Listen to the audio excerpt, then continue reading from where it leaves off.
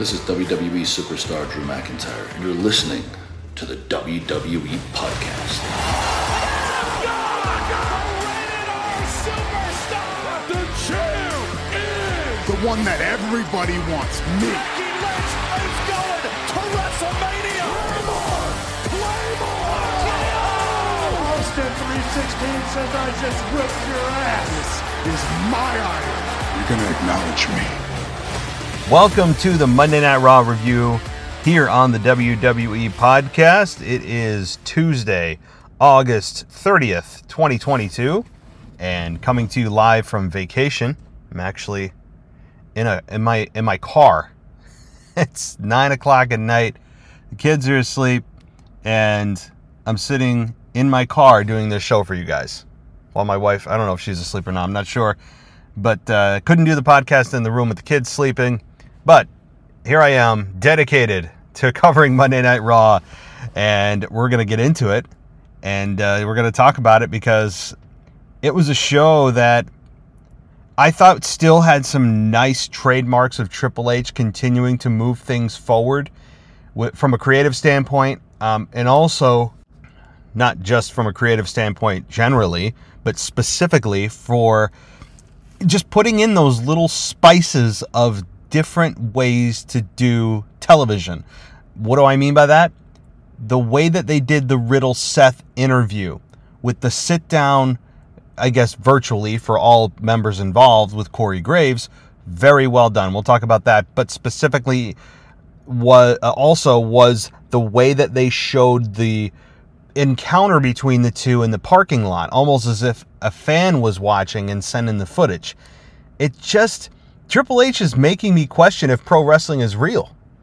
I mean, he's doing, I'm being, of course, joking, just kind of being facetious, but he's doing such a good job right now with Riddle and Seth, making you think, like, wait, do they really not like each other? Like, and while I know that they are, I would imagine, friends behind the scenes, it does make you think, right?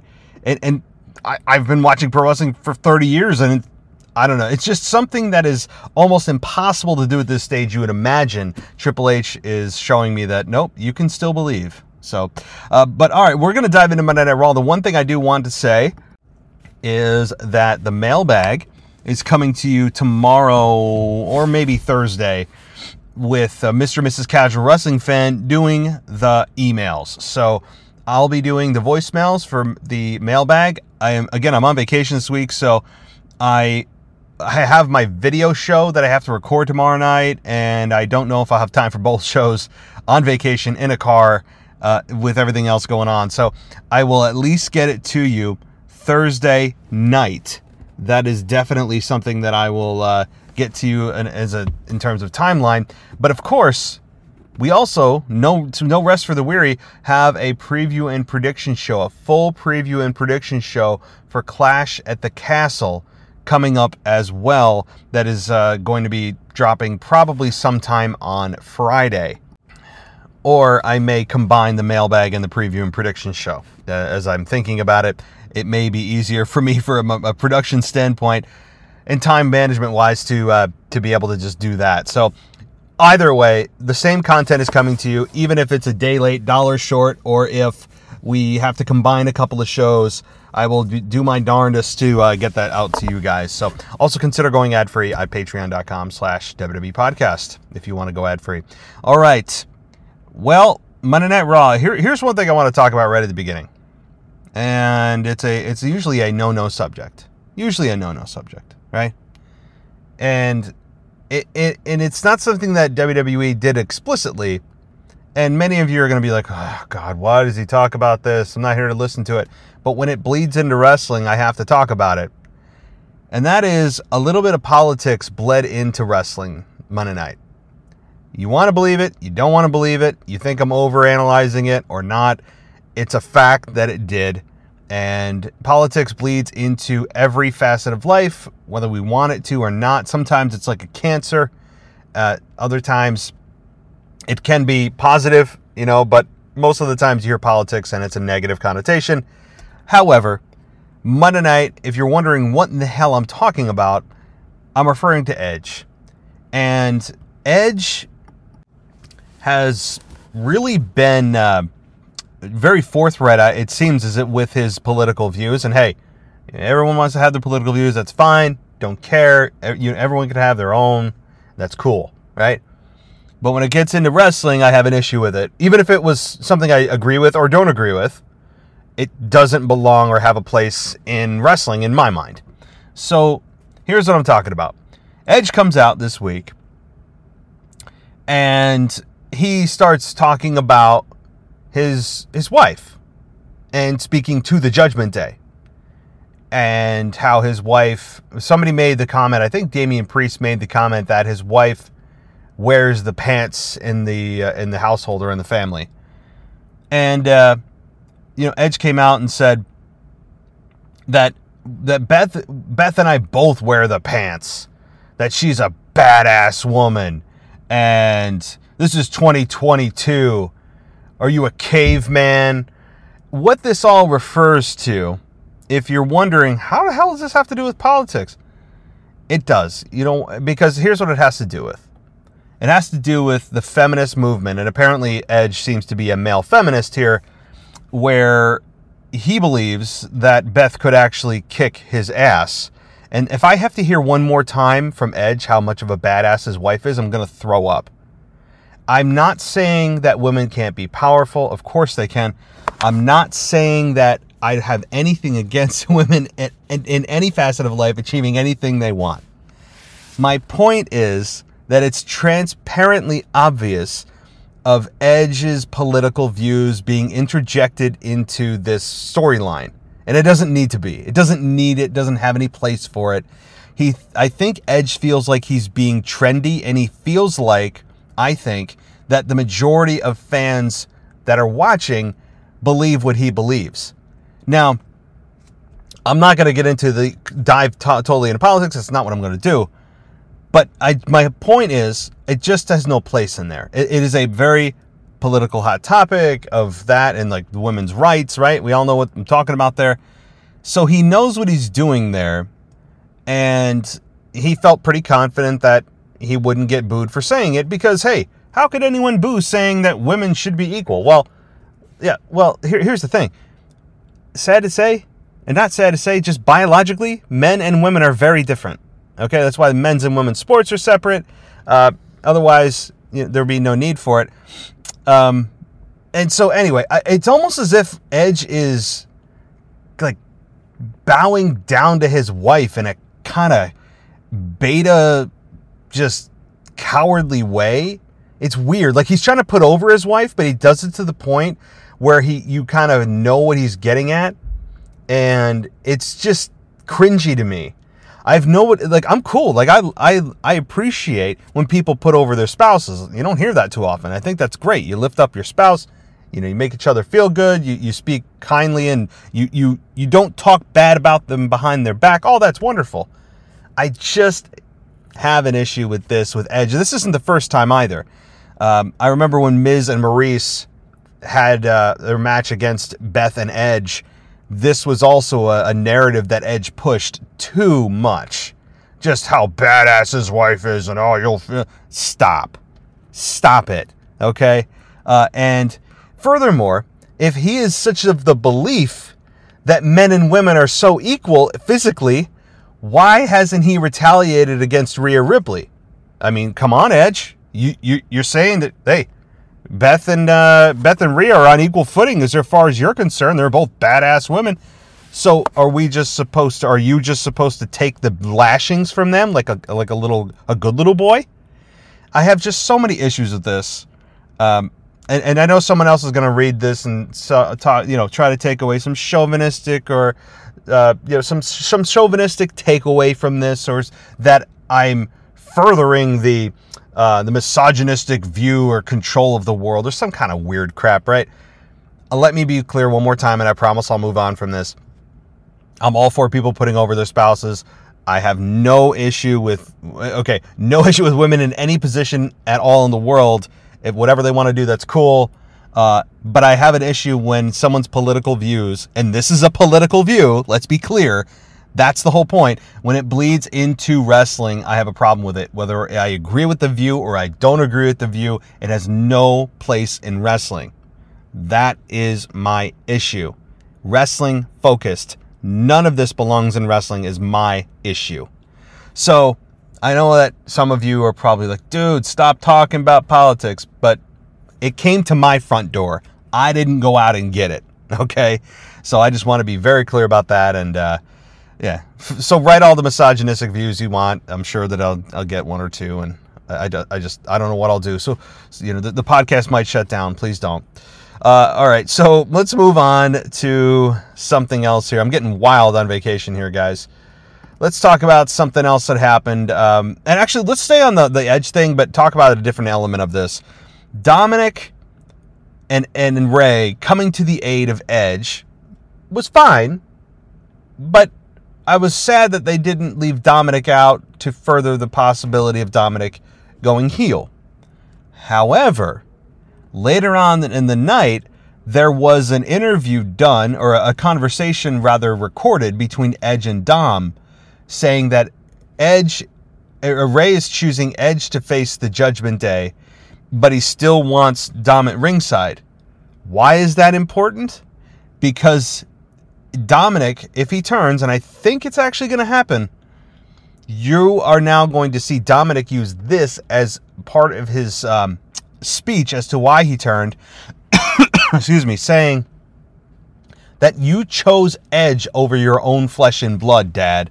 You know, so having Ray choose Edge over Dominic, as innocent as it may seem, is it's a piece being put into the puzzle of Dominic turning heel. Now, how many times have I said that? I feel like I'm on a broken record. All right, so that's just something I wanted to say about that whole Edge and the Rhea Ripley and the Judgment Day and all that kind of that whole segment. Okay, let's move on. So Riddle and Seth right now are doing so well, and it's for a couple of reasons. One, as I mentioned at the top of the show, having Triple H in charge to make things feel a little fresher. Just take a slight tweak or add a little bit of this or that to the rivalry in terms of production, the camera angle in the parking lot, the way the interview was conducted from a production standpoint of having Corey Graves sit down in a separate location, and those two also in their own respective locations. Just little things like that made a big difference. But secondly, it's Riddle's ability to turn from goofy, presumed pothead to this badass MFer that you know can go, has an endless gas tank, and is going to go to war with Seth Rollins. Like, here is what the New Day should be. If the New Day, and I believe the New Day have really, from a creative standpoint, capped themselves from achieving something that they could have gone further than what they are, because what they are right now is just joking team. They barely get serious, and then they just kind of cycle. There's just this wheel that doesn't stop spinning. No matter what happens to them, they joke, everything's funny, make more jokes, make more pancakes, make more cereal, get beat up, and then do the same. There was no real evolution no matter what happened to them.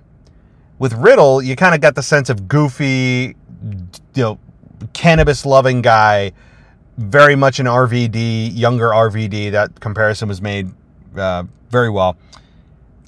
And now he's showing a side that is appropriate to show, given what happened to him and what Seth has done to him. That's evolution. That is that's progression. That is how you evolve and develop deep character layers. That you're not just this one-dimensional guy or gal that no matter what happens, you know what you're going to get, right? Like, you don't see anything progressing with them. So Riddle, I think, has done a nice job. Creative has done a nice job with him. And the intensity he showed in that interview with Seth was awesome. The interview that he did was It was intense. It felt real. It felt unplanned. It felt unscripted. So nice job all the way around with all men involved. And the whole bleeping of the F word, by the way, is nice. I don't want them to overdo it, but why not say it without saying it? You know, you could bleep out the F word, but it's a creative way to get that, ramp up the intensity with keeping it PG. It's a very clever trick, and I really like that.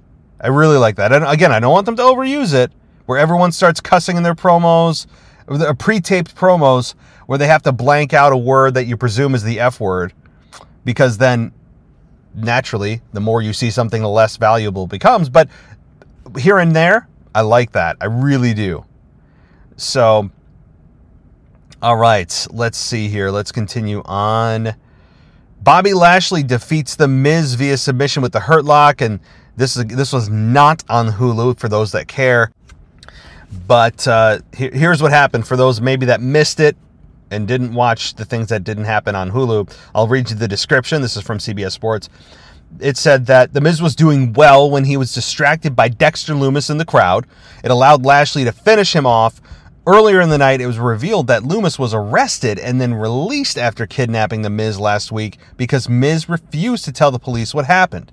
Later in the night, Miz was leaving the arena and Lumis popped up in the back seat of his SUV. So, Dexter Lumis on kind of if those remember back in 2002, the DDP Undertaker storyline, when DDP was stalking his wife, it feels a little bit like that. Except Dexter Lumis is not targeting women. Obviously, he's targeting The Miz for no apparent reason yet. But this was good. I thought it was effective. I think that The Miz and Dexter Lumis is going to be... It's a fun little introduction program for those that don't understand who and what Dexter Lumis is. The Miz is a nice foil. The Miz is a guy that can take a loss. I mean, The Miz could lose every match the rest of his career, and I don't think it would hurt him. Because The Miz is already a made character. You already know who and what The Miz is and is capable of. So Dexter Lumis being the guy that is being introduced with The Miz and having that be his first program is totally fine with me. And Dexter Lumis has got such a great look. If you guys have never seen Dexter Lumis, boy oh boy does he have an A+ look. Same with Gunther and a lot of guys coming up. Karrion Kross has got an excellent look. Boy, I'm really excited about the future right now of WWE, and it's amazing that they all had it right there at their fingertips, and they let half of them go in a mass release, right? That Triple H was smart enough to say, we're bringing this guy back, or guys back. All right, let's see. The Street Profits defeated the Alpha Academy when Montez hit Chad Gable with a frog splash. The match happened after the Alpha Academy interrupted Kurt Angle in his promo. Angle refused to join the Alpha Academy, and then the match was held with the stipulation that he would have to join the Alpha Academy if the Alpha Academy beat the Street Profits. Well, the Alpha Academy did not beat the Street Profits. You could have actually bet your entire home and livelihood on this matchup. Why? Because do you think Kurt Angle is back for a long period of time? No. Okay? The answer is, of course not. He's there because it's in his hometown. He gets the hometown hero welcome, and that's wonderful. I'm happy for Kurt. I have some really positive thoughts to say about Kurt Monday night. Number one, the guy is 50-something? And he looks like that? Kurt Angle is he will forever just be a badass. Now, he may be calloused up and he can't move in the ring that well anymore. I'm not saying he should have another match, but boy, if you told me that this is Kurt Angle from 5 years ago, you showed me a photo of today and you said, this is Kurt Angle in 5 years. Do you think he can still wrestle? I'd say, yeah, let's do it. The guy is in amazing shape. Now, do I want him to have another match? No. Would I have liked to have seen an Angle slam or an ankle lock? Yes, I would have. I was kind of disappointed he didn't do anything. That I was a bit disappointed about. There must be a reason for that. Health, medical, no clearance from doc. I mean, who knows? But I was hoping we'd get an ankle lock on, on Chad Gable or something, and we didn't. But it was still fun to see Kurt. I think he got new teeth. Everyone's taking like the Roman Reigns approach. He got, I don't know, veneers or something. I didn't even think his teeth were that screwed up. I saw him smile, and I'm like, does he have something in his, like, what is that? Are those false teeth? Like, I'm not sure what's going on there. Like, I had to do a double take. Kind of like when Roman re-debuted exactly 2 years ago and won the Universal title during the COVID era. I said, oh my God, what's going on with the teeth? Now, Roman had teeth that you could argue probably needed, if you wanted to go that road, had a larger case to be made for veneers than did Kurt, who I didn't think had teeth that were all that, screaming for help. But anyway, so the outside of that, though, Kurt did a couple of backstage comedy segments, or one of them anyway, with Edge and the whole sign thing of when, everybody remembers that when Edge put it on the back of the sign, "You suck," or whatever. Kurt said to Edge, "I'm not going to fall for that." And then every sign beyond the first one had stuff written on the back of it. A little, childish stuff, but it's just a nostalgic kick. I didn't hate it. Kurt's not that great of an actor, though, I have to say. He's a little bit rusty around the edges there. But the only negative I would say about Kurt, and this has nothing to do with him personally, it's just the creative on it, was the screaming shoosh match with Chad Gable. Come on. That's above Kurt. Are we really going to get into that? The crowd didn't react at all. So that should have been the message to Triple H of, yeah, that was a swing and a miss. We don't need that. We did not need that. It was silly. It's the entertainment part that I don't like. That's just, it's a shot at comedy that didn't work. And comedy is extremely difficult to do. And back in the day, Kurt had a knack for it at the same time being a gold medalist. It was an incredible combination. But this just didn't work. This did not work at all. So that's the one bad part of it, was the whole shoo, you shoot, like the back and forth, like childish crap I didn't like. But outside of that, I mean, it's nice to see Kurt Angle. You wonder what he was out there to say, first of all. I guess he was out there just to be an infomercial for the Clash of the Castle event coming up on Saturday. That's essentially what it seemed like it was. I don't know. It seemed like he was just out there to fill some time, and Triple H was like, I don't know, say anything you want. Talk about Clash of the Castle. I don't know. I'm splitting hairs here. Overall, cool to see Kurt Angle. No problem there. By the way, shameless plug for A&E's biography on Kurt Angle. It's so well done. If you want a refresher, or even if you think that you're a hardcore fan, but you want to know a little bit more about Kurt, or want to test your knowledge about Kurt, go watch that documentary. It's well done. It's sad, but it's inspiring. His addiction to pain pills, I don't think I fully even understood how severe it was. It was so severe that, he nearly died. He said at one point he did 30 in a day or something, 30 of those somas in a day, just totally vegging himself out, missing out on his time with his kids. His wife nearly divorced him. Just so much stuff. I mean, I don't want to spoil it if you want to watch it. The one takeaway, though, I will say, so spoiler alert, okay, you've been warned. The worst thing that he said about all of this, physically, not emotionally, but physically, was the withdrawal. When he finally went and got rehab and all that, for an Olympic gold medalist who did amateur wrestling, which is one of the most difficult sports you can possibly do from a physical and a mental standpoint. Anybody that doesn't think so, I know that amateur wrestling doesn't get a whole lot of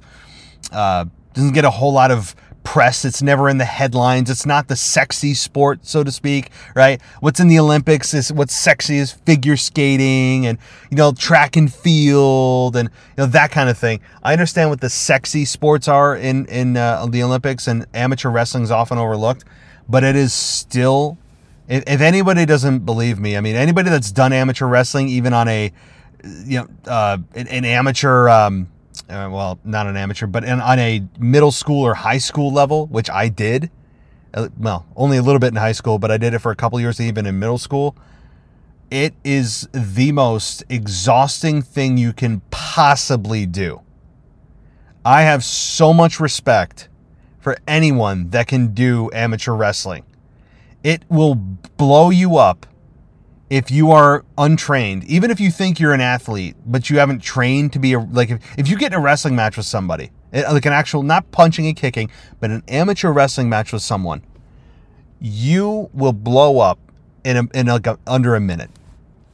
It is just, if you don't believe me, just try it, right? Even if you're just fooling around with somebody, brother or sister, how quickly do you get exhausted and out of breath when you're just doing that? Imagine doing it on an elite level with somebody who's actually trying to take you down, who's your weight class.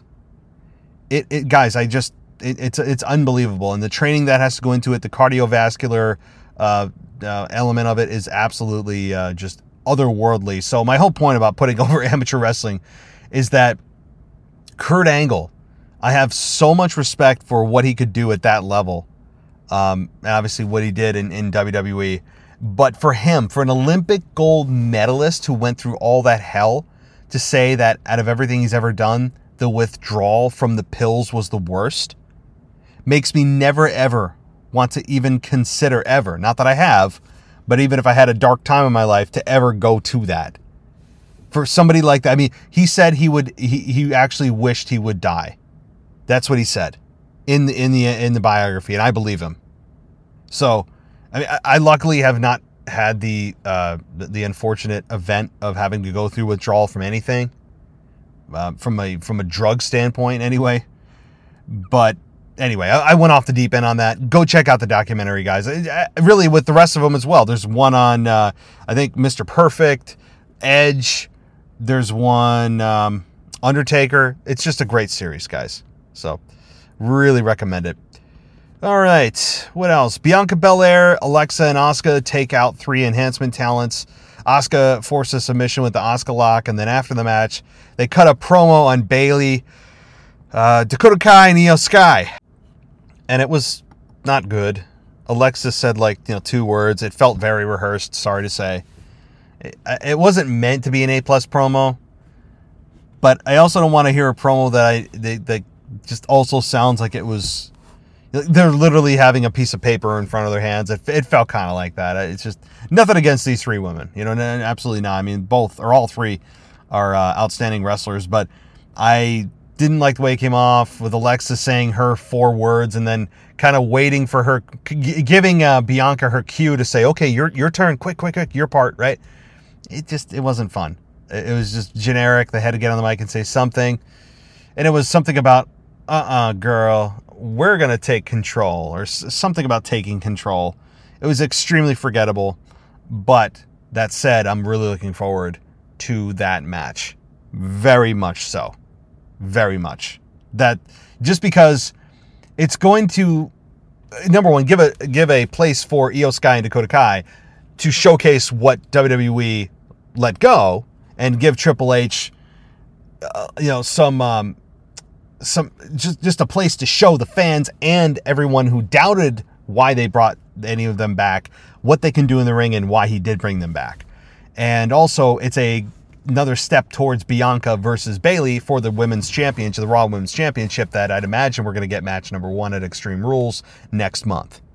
So, it's going to be fun. And the crowd is going to be super loud. And I can't wait for that. So, and if they're not, I've been hyping up the crowd. If the crowd is just kind of your generic wrestling crowd for a Monday Night Raw or SmackDown, I'm going to be very disappointed. Okay? I'm putting over the crowd before I even hear them. That's how high my expectations are. All right. Let's see here. So, we also got Kevin Owens. My God, is he a shining light of Raw. Because you never know what the hell he's going to do, number one. He's been all over the place with Drew and others. But every time he comes out, he's just like Kevin Owens. He's like Kevin Owens with the muzzle off. And it's awesome. Really cool. I'm a huge Kevin Owens fan. Whether he's heel or face, I'm not just saying, yay, go Kevin because he's babyface. No. Kevin Owens in any version, especially heel, but babyface works too, is a lot of fun to listen to. He just feels like he's being himself. I feel like it's 90% of who he actually is as a person when the camera's off. And so he comes out, he confronts the Bloodline with Sami Zayn. Now, Roman Reigns is not there, but that's to be expected. So it was just Jimmy J and Sami. And Kevin Owens comes out and seems to be genuinely concerned for Sami. Kevin Owens comes out and just says that, you know what happened to you, man? You used to be one of the most elite wrestlers in the company. I think he said performers, but sure. And the crowd popped for that a little bit. It's kind of like, yeah, Sami, what the hell happened? And you could see the doubt in Sami's eyes, and he even, if you noticed, very subtly, looked kind of to the left and to the right to cue the audience, not just to react to him, but just to kind of, maybe as a message of like, you know, how are the fans going to react here? Do they agree with this? Like, you know, very subtle thing, but important. And you could see the doubt and the gears turning in Sami's mind of, yeah, Kevin, you're absolutely right. But look, I have to play the part right now. I'm with the cool crowd, right?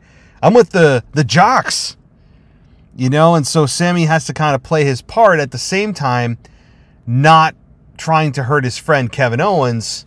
It's a fine line that he's walking. And I know they've had their battles in the past, and I hope this isn't another setup for one of them to turn on the other, although it probably is at some point in the next year if they get back together. But this whole thing to me with Jimmy and, or rather Jay versus Kevin that happened was a good match. My God, the Swanton, not Swanton. They call it Swanton that Kevin Owens does off the top rope. Nails it perfectly every time. A guy that size should not be able to do that. Just good stuff there. And when the referee's back was turned, they told Sami to get a chair and to hit Kevin Owens, and he didn't do it. He hesitated. And his plausible deniability is probably going to be, well, I didn't know if the ref was going to turn around in time, then you would have got DQ'd. Or maybe I didn't want to risk, since your head was so close to Kevin's, I didn't want to risk hitting Jay, right? So Sami, in his kind of sniveling ways, will find an excuse to give the Bloodline on Friday as to why he didn't do what they told him to do to hit Kevin Owens with the chair. So it's going to be a fun... Here's the whole breakdown of this. Now, Kevin Owens wins with a stunner after that, and then the Bloodline's even more incensed with Sami not doing his job. But the whole story, I think, is going to be this. Kevin and Sami are getting back together. They could absolutely be a tag team together, and they will be a babyface tag team together, which is going to be a hell of a lot of fun. And it'll set up for the Usos versus Kevin and Sami, with Kevin and Sami likely taking them out for the tag team titles, which will then also lead to Roman Reigns probably dropping one or two of his belts. So the Bloodline is close to collapsing in terms of championship gold. So I'm looking forward to that. I think it's clearly setting up for this. Now, do I think Kevin is eventually going to get, you know, a championship match? Probably. But Seth declared on Raw again that after he's done with Riddle on Saturday, he's focusing solely on the undisputed Universal Championship. So Seth seems to be targeting Roman if he's still champion, or Drew. You know, so we'll have to see where that goes. But Kevin right now is likely going to be locked in with Sami for this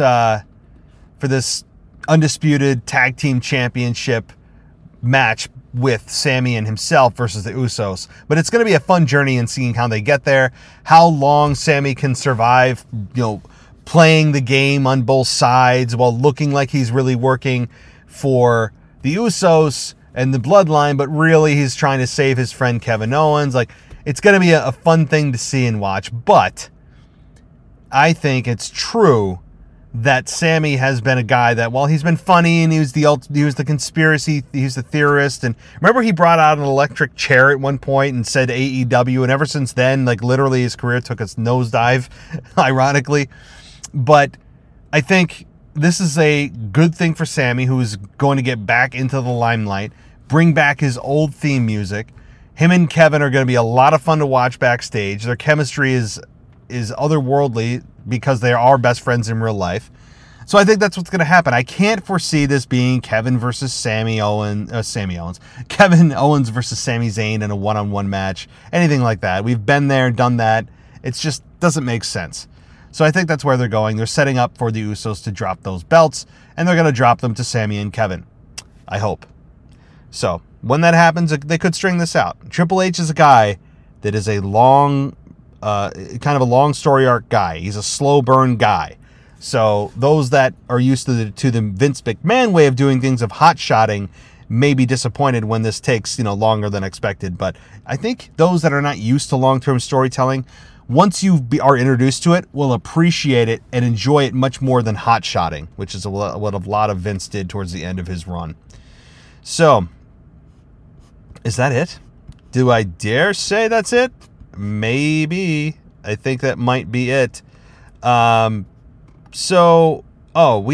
did get a Theory interview, I think, about Johnny Gargano. Johnny, it's been a week since you returned to WWE. How's it feel? Last Monday meant everything to me.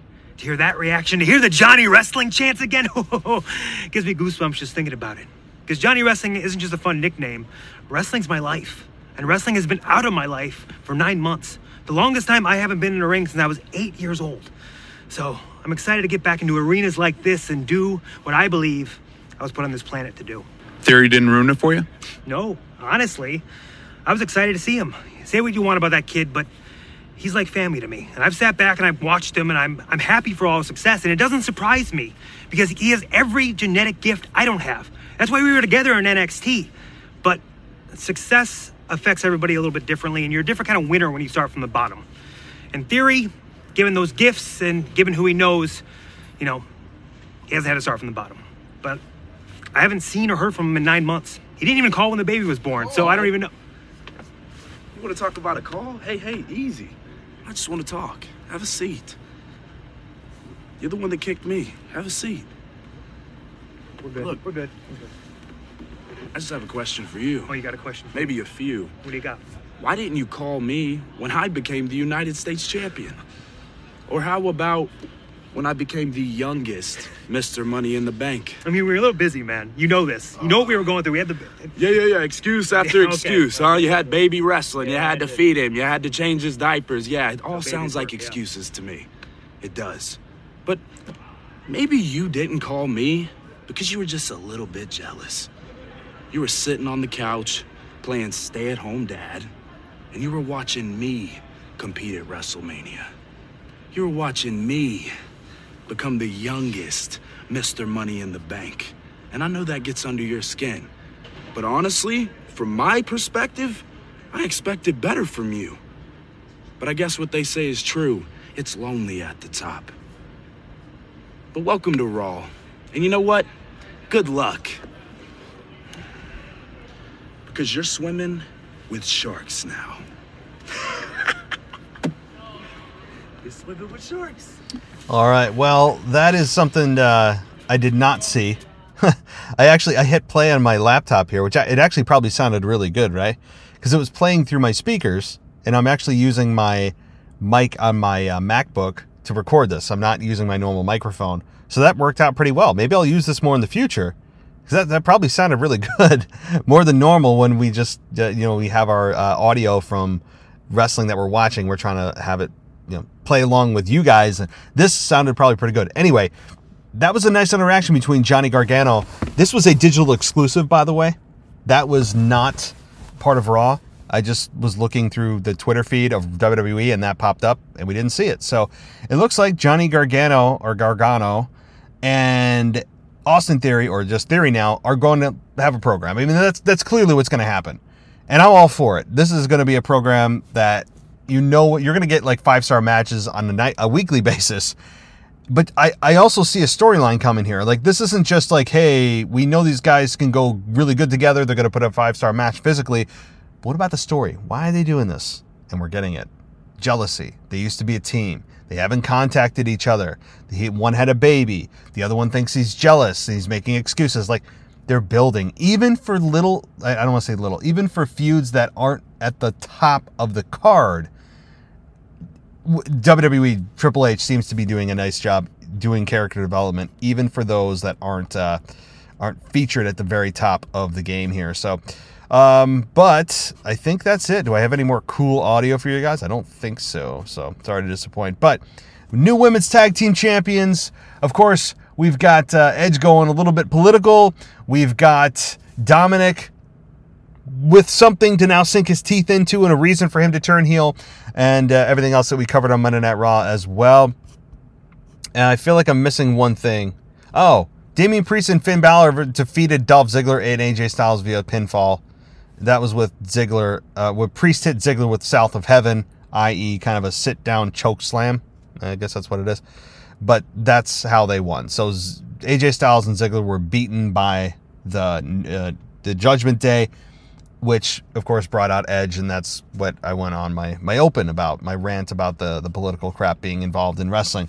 So that covers it for me, I think, guys. And we have, again, a long week ahead of us with Clash at the Castle on Saturday at 1 p.m. Eastern Standard Time. A very bizarre time. I don't know if I'll be able to watch it live, but a preview and prediction show coming. I've got the mailbag coming, Mr. and Mrs. Casual Wrestling Fan, so don't forget about that. And I've got an hour-long show to record, video for the DuPont Network. Go to DuPontNow.com, sign up, 100% free, and you can watch all of my shows on demand right on the website.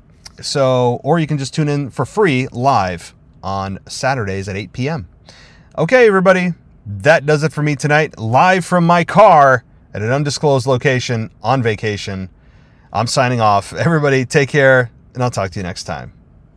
Thanks for listening to the WWE Podcast. Don't forget to subscribe on your favorite podcast app so you don't miss a show, or head to WWEpodcast.com. And for all of these shows ad-free, head over to patreon.com/WWE Podcast. Until then, we'll see you next time.